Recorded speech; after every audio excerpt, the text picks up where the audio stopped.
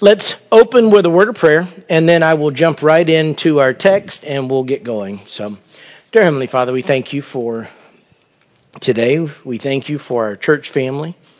Lord, we thank you for those who will be visiting with us today and tomorrow as we approach Christmas. And we thank you, Lord, for sending your Son to the earth as a baby so that he could live a holy life and die in our place on the cross.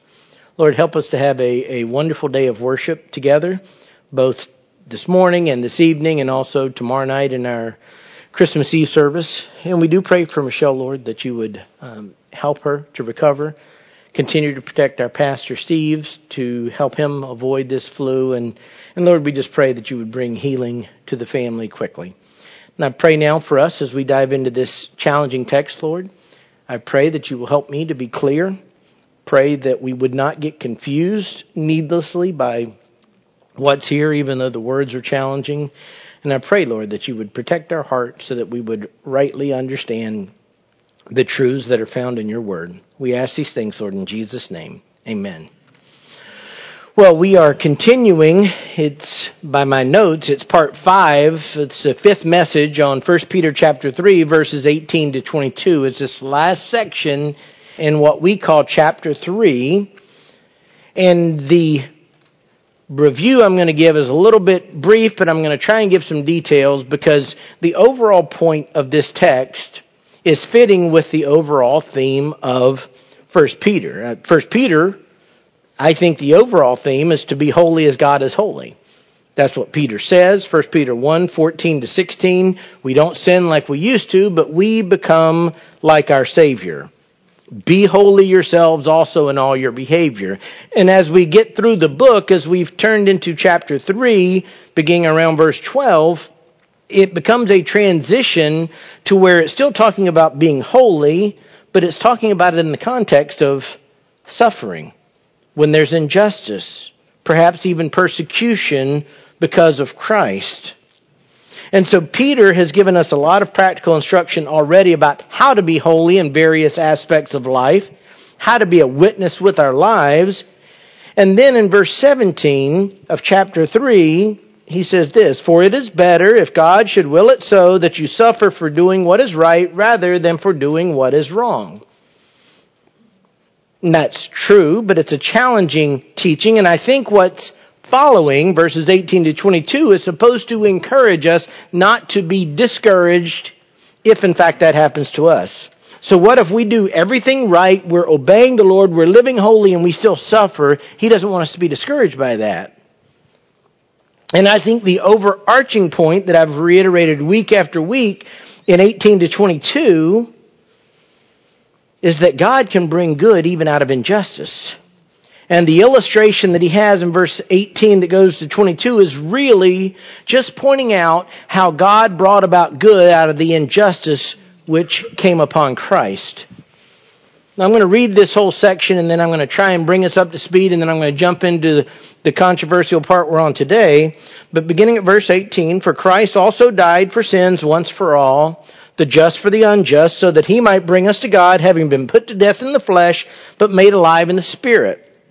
In which also he went and made proclamation to the spirits now in prison, who once were disobedient when the patience of God kept waiting in the days of Noah during the construction of the ark, in which a few, that is, 8 persons, were brought safely through the water." So as I broke this down, it was a simple 2-part outline. And the first week we covered the first point. It's 2 proofs that God can bring good out of injustice. And the first point was that the unjust death of Jesus secured our salvation. The unjust death of Jesus secured our salvation, and that's what's found in verse 18. Christ also died for sins once for all, the just, him, for the unjust, us, so that he might bring us to God, having been put to death in flesh. This was the ultimate injustice from a human standpoint. Jesus was innocent. Even a wicked man like Pilate knew there's no guilt in him, and yet wicked men still cried for his crucifixion and put him to death. It was unjust. It was unfair. In our day, we would say he was wrongly convicted. He was sent to death and he was innocent. And yet God used that to save us. That's how we were brought to God. Now, Jesus had a real human body that died, and that real death is what it's what allowed us to be saved. So that was a simple enough point. The unjust death of Jesus secured our salvation, and I think Peter's just saying, look, don't be too upset if something unfair is happening, because God can bring good out of unfairness. That's what happened with Jesus. But the second point, which I think is very clear, is where we wind up with verses that have a lot of controversy. The second point is the resurrection of Jesus declares his ultimate victory. The resurrection of Jesus declares his ultimate victory. And we've already seen several issues of controversy, and I can't go through and reteach all of them. The teachings are online. You can find them. But as I said when I started this, respectable scholars are all over the map. I mean, there's always passages where unbelievers are all over the map, but this is one where godly men really don't have a consensus. But they really do believe the main points, which is what I've already read about Jesus, and then Jesus' resurrection. It's what's in between, the explanation, where things get a little dicey. It starts with that phrase, but made alive in the Spirit. Jesus was put to death in the flesh, but made alive in the Spirit. And as I explained, though some think that means the Holy Spirit, I don't believe it's talking about the work of the Holy Spirit. I think it's saying that Jesus was made alive in the spiritual realm, such that even though he still had a body, that when he was resurrected, he could tell his disciples, touch me, put your hand in my side. I'm not a ghost. So he had a real body, but he also could transcend physical barriers now. He could operate in the spiritual realm. It's seen by the fact that at the end we're going to see that he's in heaven. It's not something you and I can do. But beyond that, on the earth, it seems like he was able to go through walls. Either he was able to appear or disappear at will, or he was able to walk through walls. And I think what Peter is saying here is that after Jesus died in the flesh, his physical body, when he rose again, he was able to operate in a different way. So he was made alive in the Spirit, and then this is where things really get dicey. Because what he says next is explaining what Jesus did when he was made alive in the Spirit, and we spent a couple of weeks talking about that. In which also he went and made proclamation to the spirits now in prison who once were disobedient, when the patience of God kept waiting in the days of Noah during the construction of the ark, in which a few, that is 8 persons, were brought safely through the water. Just going to summarize, without going back through it, all of the issues there. But what I believe it's saying is that there are some demons who sinned of such a nature that God imprisoned them in a place that the Bible refers to as the abyss, a place of darkness. When Jesus was walking the earth, there were demons basically saying, are you here to torment us before the time? They didn't want to be sent to the abyss. In fact, one day, according to the book of Revelation, Satan will be sent to the abyss for 1,000 years.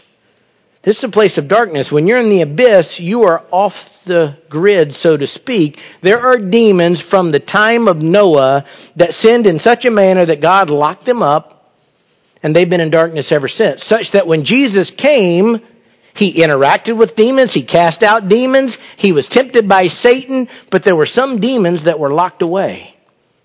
And I believe what Peter is saying is that after Jesus had risen again, he died, then he rose again. After he rose again, he went to the abyss because he was in the Spirit. He could transcend the physical world. He could go into a spiritual place, and he proclaimed victory to those demons.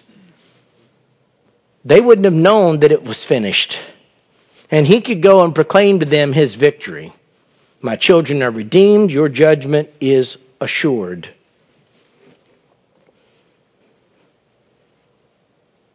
Again, that was a couple of weeks teaching. You can go back and find all the details of that. That's the gist of it.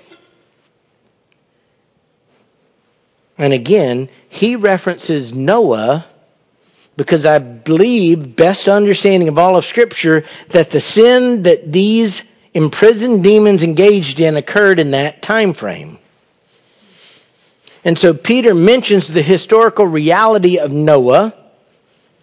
When God sent the worldwide flood, only Noah and his wife and his 3 sons and their wives survived. Peter's acknowledging that historical reality. There were 8 of them that survived. And as he gets to the end of his statement of that, he says something that makes it even more challenging, which unloads a whole new boat of controversy. But as he ends verse 20, he said, during the construction of the ark, he was talking about kept waiting in the days of Noah during the construction of the ark, in which a few, that is 8 persons, were brought safely through the water. And that caused Peter to say that the waters of the flood are like something else, and that opens a whole other can of worms, and we're going to deal with that can of worms today. Verse 21. Again, this is all part of the resurrection of Jesus declaring our ultimate victory. The big picture, I've said it over and over again, Jesus wins, so we win. Even if life is unfair, even if life is hard, even if you're mistreated, even if you do the right thing and you suffer for it, Jesus wins, we win. Verse 21. Corresponding to that, baptism now saves you. Not the removal of dirt of the flesh, but an appeal to God for a good conscience through the resurrection of Jesus Christ. Peter wants to magnify, I believe, the salvation that we have through Jesus Christ and his resurrection. Yet when Peter references Noah and the flood and then immediately mentions baptism, it has caused some people to go badly astray, to teach heresy, to teach false doctrine. Now, I'm going to try as best I can to go through this methodically and address these issues.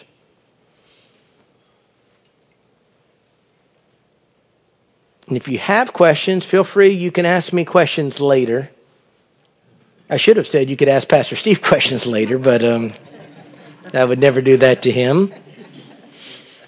But he starts out, so let's kind of break this down. He says, corresponding to that, baptism now saves you. This is where we're going to camp for a little bit because this becomes the problem. The first thing is the word that. Corresponding to that. What is he talking about? He's not talking about the imprisoned demons. He's not talking about the proclamation that Jesus made. That, the most logical reference, is to Noah and his family surviving in the waters of the flood. So corresponding to Noah and his family surviving God's judgment through the flood, baptism now saves you, is how Peter phrases it. Clearly, and in some manner, and we're going to get into that, he's saying that the waters of the flood and Noah's survival of those says something, pictures something, has some relation somehow to Christian baptism. And it's not the central point, but the clear terminology here, the baptism being referenced is full immersion. It's the type of baptism that was done by John the Baptist where you go down in the river. That's the phraseology, that's the terminology. And yet Peter here isn't talking about the specific baptism of an individual, and I don't think he's talking about just the physical act of somebody going underwater. He's talking about baptism in its Christian historical context. In other words, that rite that we practice, that the church has universally practiced for all those years. He's referring to the act of baptism, but the meaning of the act of baptism to the church. And he's saying that the waters of the flood on which Noah and his family rode to safety in the ark are symbolically related to the baptism practiced by Christians. So we have to think a little bit here to get into this. It's not your typical Christmas message, but it's where we are in the text, so we'll get there. But I don't ever recall going to a baptism at Lakeside. I've been here since 2007. And I was baptized myself in 1993, and I've been in churches that practice baptism since then. I don't ever recall a baptism where any of the pastors stood up and said, well, like the flood that destroyed Noah, tonight we're going to baptize some believers. The imagery doesn't sound right to us. It's not sounding comforting. It doesn't naturally jump out at us. But Peter intended it to be comforting. He intended it to comfort believers who were struggling. So I'm going to address first what I think the gist of it is, even though that's not the full scope of the controversy. Here's what I believe Peter is saying in this big picture. He's saying as the waters of the flood represent the salvation of Noah and his family in the ark, the waters of baptism represent the salvation of believers. I think that's the gist of it. A few people were brought through God's judgment through the waters of the flood, just as there are a few people who are saved from God's ultimate judgment because of the blood of Jesus Christ. And the death and resurrection of Jesus is what is pictured in the waters of baptism, that thing that saves us from God's judgment. Noah was saved from God's judgment in one sense. We're saved from God's judgment in a far greater sense. Now, the picture being painted might seem a little bit odd because there were only 8 people saved. There were only a few saved in the flood. But the reality is, if we take Jesus' words seriously, of the billions of people that live on the earth, there's only a few being saved. Jesus said in Matthew 7, verses 13 to 14, enter through the narrow gate. For the gate is wide and the way is broad that leads to destruction, and there are many who enter through it. Verse 14, for the gate is small and the way is narrow that leads to life, and there are few who find it. Probably that one verse did more to lead me to ministry than anything else. Why do I say that? Because I grew up around everybody that was a Christian. Everybody was a Christian. Everybody went to church. I mean, there was one family that was Jewish. They weren't Christian. When I was in high school, an Indian teacher from the country of India moved. He wasn't a Christian. He wore a turban. But beyond that, everybody was a Christian. And you look around America, everybody is celebrating Christmas. And certainly the invitation to salvation is wide and the offer is expansive, but the fact remains that there are few who find the narrow gate. I struggled with that until I realized the difference between saying you're a believer and actually being a believer. The difference between being welcomed into heaven, well done, good and faithful servant, and somebody that Jesus said, depart from me, I never knew you. Despite you saying, Lord, Lord, in your Christian so-called acts. So, here's the gist of it. I think Peter is just saying the salvation of Noah and his family from God's judgment is similar, sort of a foreshadowing of the salvation of believers from God's judgment, and that's what baptism pictures. But Peter's terminology is what sends people off the rails. Corresponding to that, baptism now saves you. It seems to say, in our normal understanding of English, and granted, the original language is in Greek, but the translation is not bad. Seems to say if you're baptized, then the act of being baptized saves you. And water baptism is something we choose to do. We don't force people to be baptized. You don't see the elders rounding people up and dragging them into the water.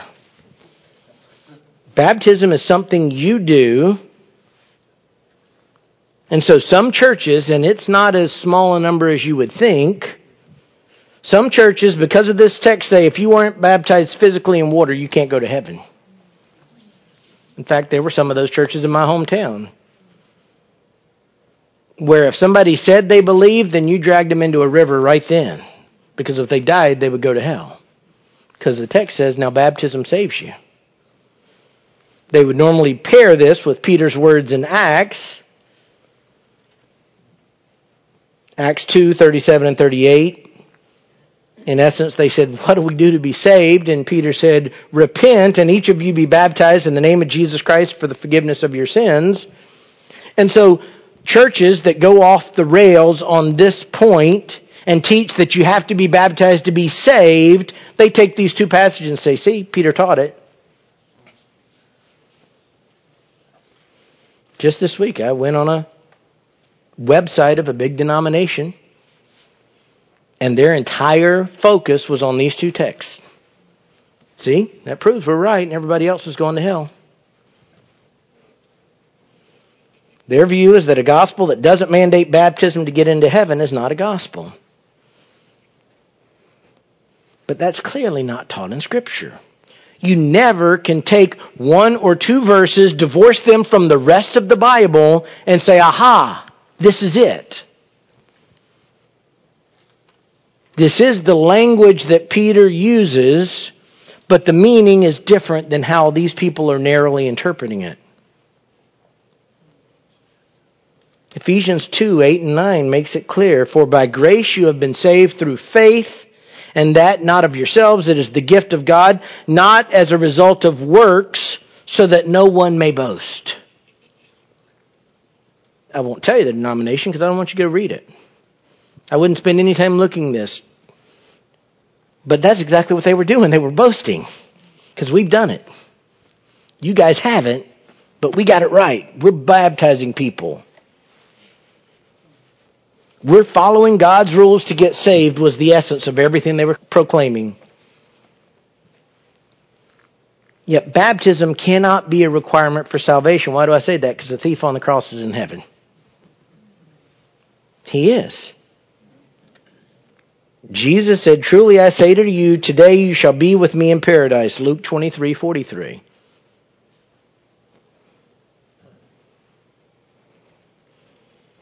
Likewise, Paul made it very clear. We're saved by grace. I already read the one aspect of it.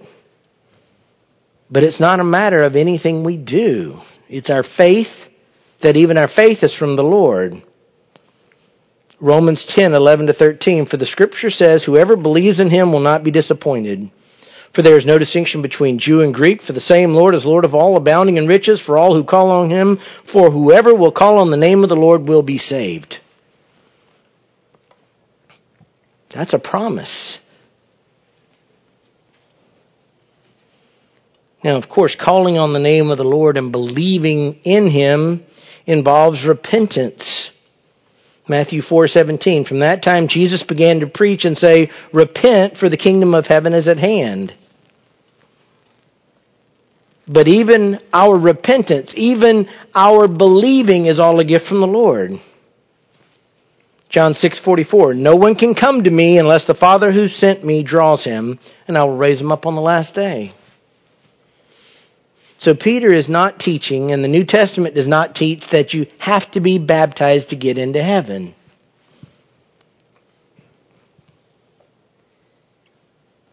So when Peter says, corresponding to that, baptism now saves you, he does not mean to negate everything else taught in Scripture.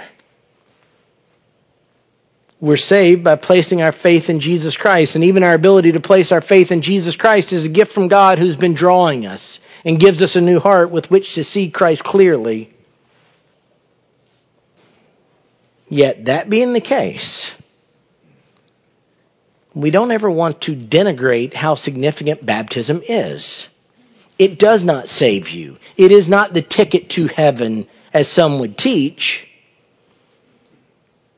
But it is a central and crucial part of the life of the church. In fact, if you've not been baptized by immersion since coming to faith, you need to be. You need to get past the embarrassment, I've been here forever. No, be baptized. It's interesting, when Jesus gives the Great Commission, you can almost find what somebody's calling is by which part of the Great Commission they emphasize. So some will just focus on go. Go, therefore, and make disciples of all the nations. Go. And some will focus on the teaching. Teaching them to observe all that I commanded. You got to teach.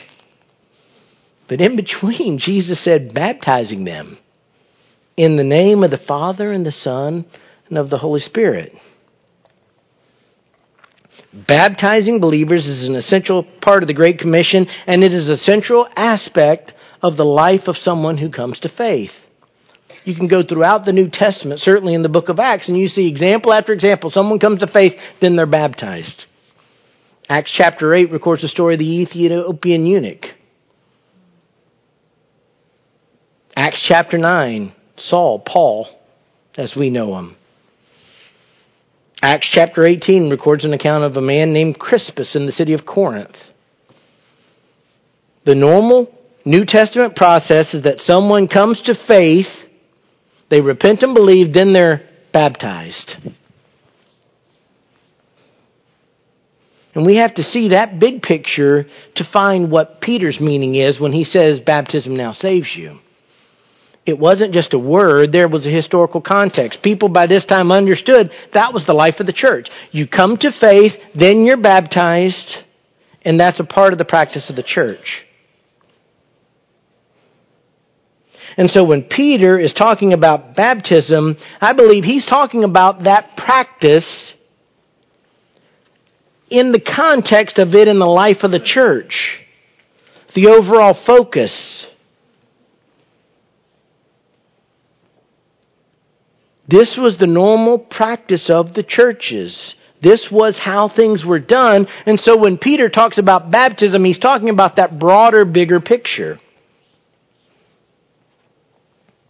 And that broader, bigger picture had an established meaning at that time that I think provides some context for us. And I've got to go to the words of Paul.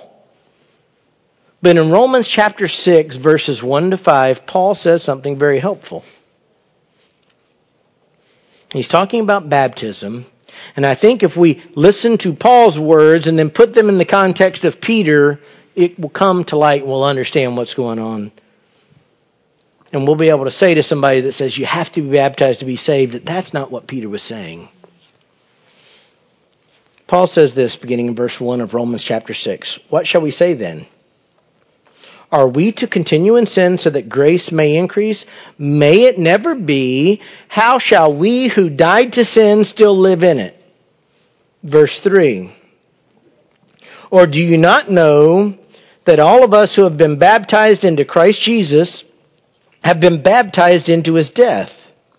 Therefore, we have been buried with him through baptism into death, so that as Christ was raised from the dead through the glory of the Father, so we too might walk in newness of life.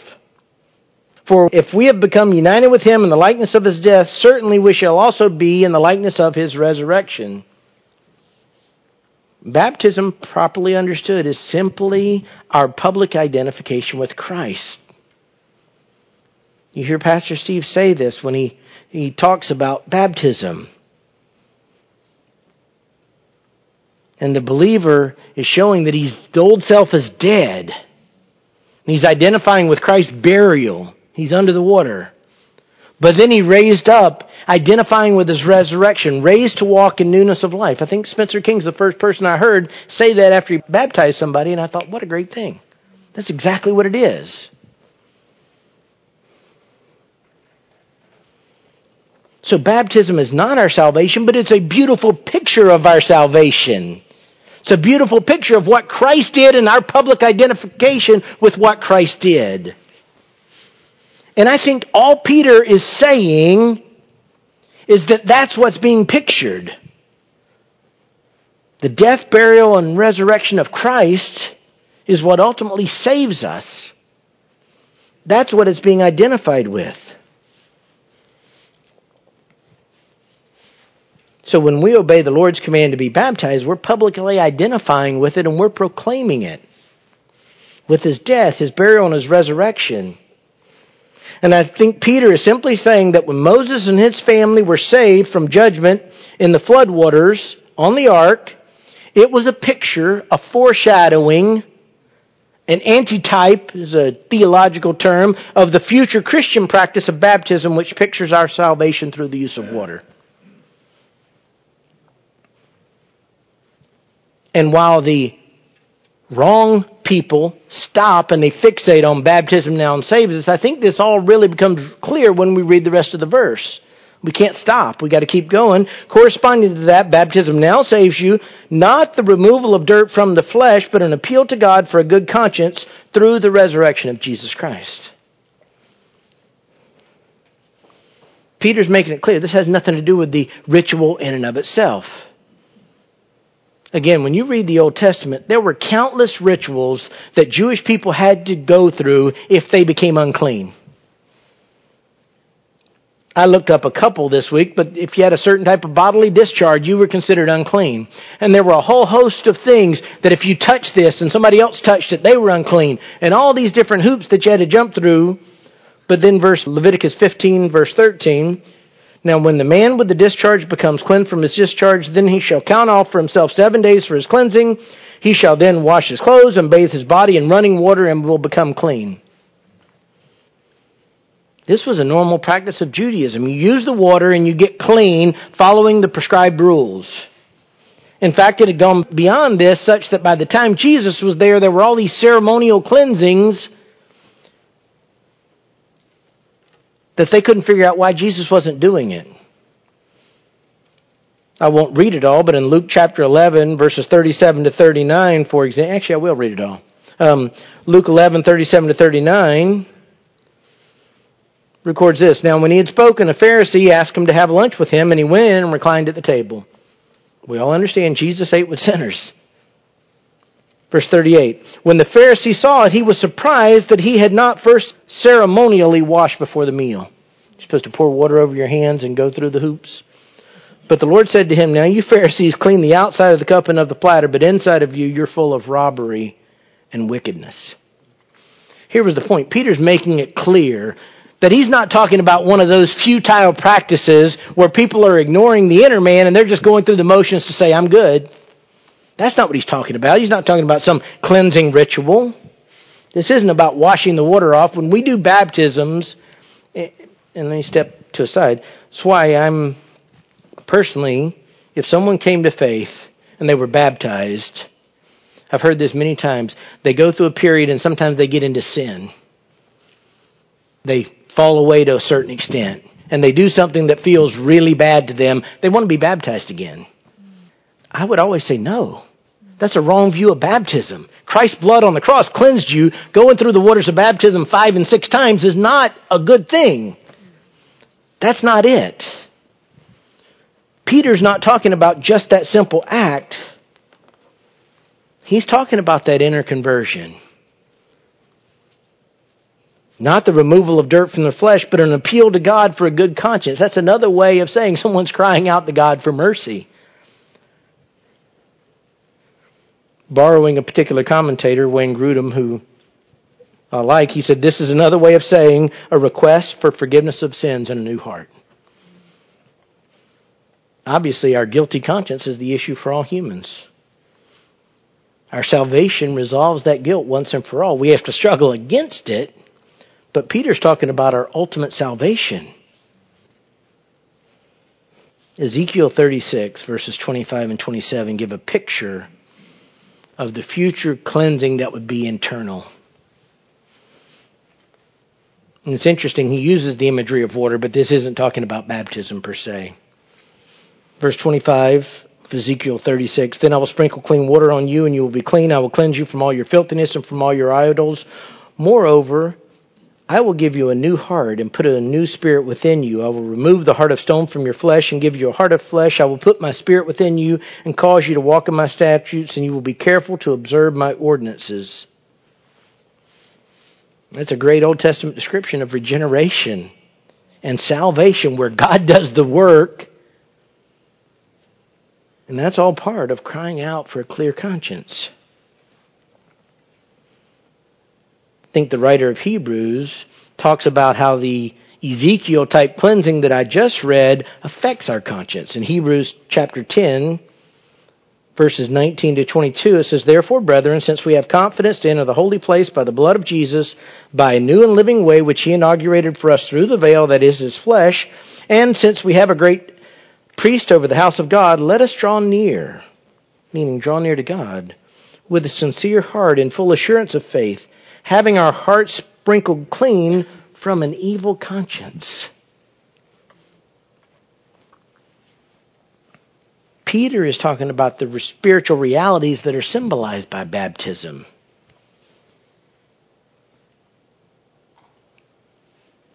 Baptism now saves you, not the removal of dirt from the flesh, but an appeal to God for a good conscience through the resurrection of Jesus Christ. There's that identification. And that really brings the picture full circle. My ultimate point has been over and over, the resurrection of Jesus declares his ultimate victory. The victory that's ours if we are in Christ. And it's not the individual act of baptism that saves us, but baptism is a beautiful picture of the victory that is won for us because of Christ's death, burial, and resurrection. So, let me regroup a little bit. Go ahead and land the plane for today. Catch my breath. Let's be clear. Peter is not teaching that baptism saves us, nor is he teaching that baptism is a requirement for salvation. That's not what he's doing. Rather, he's reminding us of the truth that baptism pictures our identification with the death, burial, and resurrection of Jesus Christ. As Noah was saved from judgment in the ark through the flood waters, so baptism pictures our salvation from God's judgment through Jesus Christ. That's all. That's what he means. That's what he's talking about. So we're almost done with this. And I thought about jumping to the finish line, but there's some important theology that I want to reiterate for our encouragement from verse 22. So next week, we'll bring this to a full close. But again, I can't stress it enough. Don't get caught up chasing all the rabbit trails. Let me tell you, and I mean this, whatever it's worth, we've dealt with some challenging things of spirits in prison, the demon, all that stuff. I'm done teaching it. I won't ever look at it again till I come to another text that deals with it. I don't spend my time thinking about those nuances and those little side roads. Remember Jesus. Fix your eyes on Jesus. Is all Scripture important? Of course. That's why we spend the time. We don't skip verses at Lakeside. That's why we dig into it. But don't get bogged down in that. Remember what's happening here. The big picture is, if you're going through hardship or injustice on the earth, don't despair. Jesus wins, so we win. Let me close our time in prayer. Dear Heavenly Father, I thank you for your word. Lord, I thank you for your Spirit that guides us when we come to parts of your word that are challenging. Lord, I thank you for the faithful men who have diligently studied a lifetime that we can draw on their works when we're looking at a challenging text like this. Lord, I pray that you would keep us from fixating on minutia. Lord, your word is true. It's important. We will never skip your word. But Lord, those challenging things, those difficult to understand things, we can trust you and leave them in your hands. Lord, the big picture is incredibly comforting. Our Savior is alive. And his resurrection promises us victory over death because of our faith in Jesus. We thank you for that, Lord. And we ask that as we live life and occasionally we endure things that aren't fair, help us remember that even in unfairness, injustice, you can bring glory to yourself. So, Lord, help us trust you. We ask all these things in Jesus' name. Amen.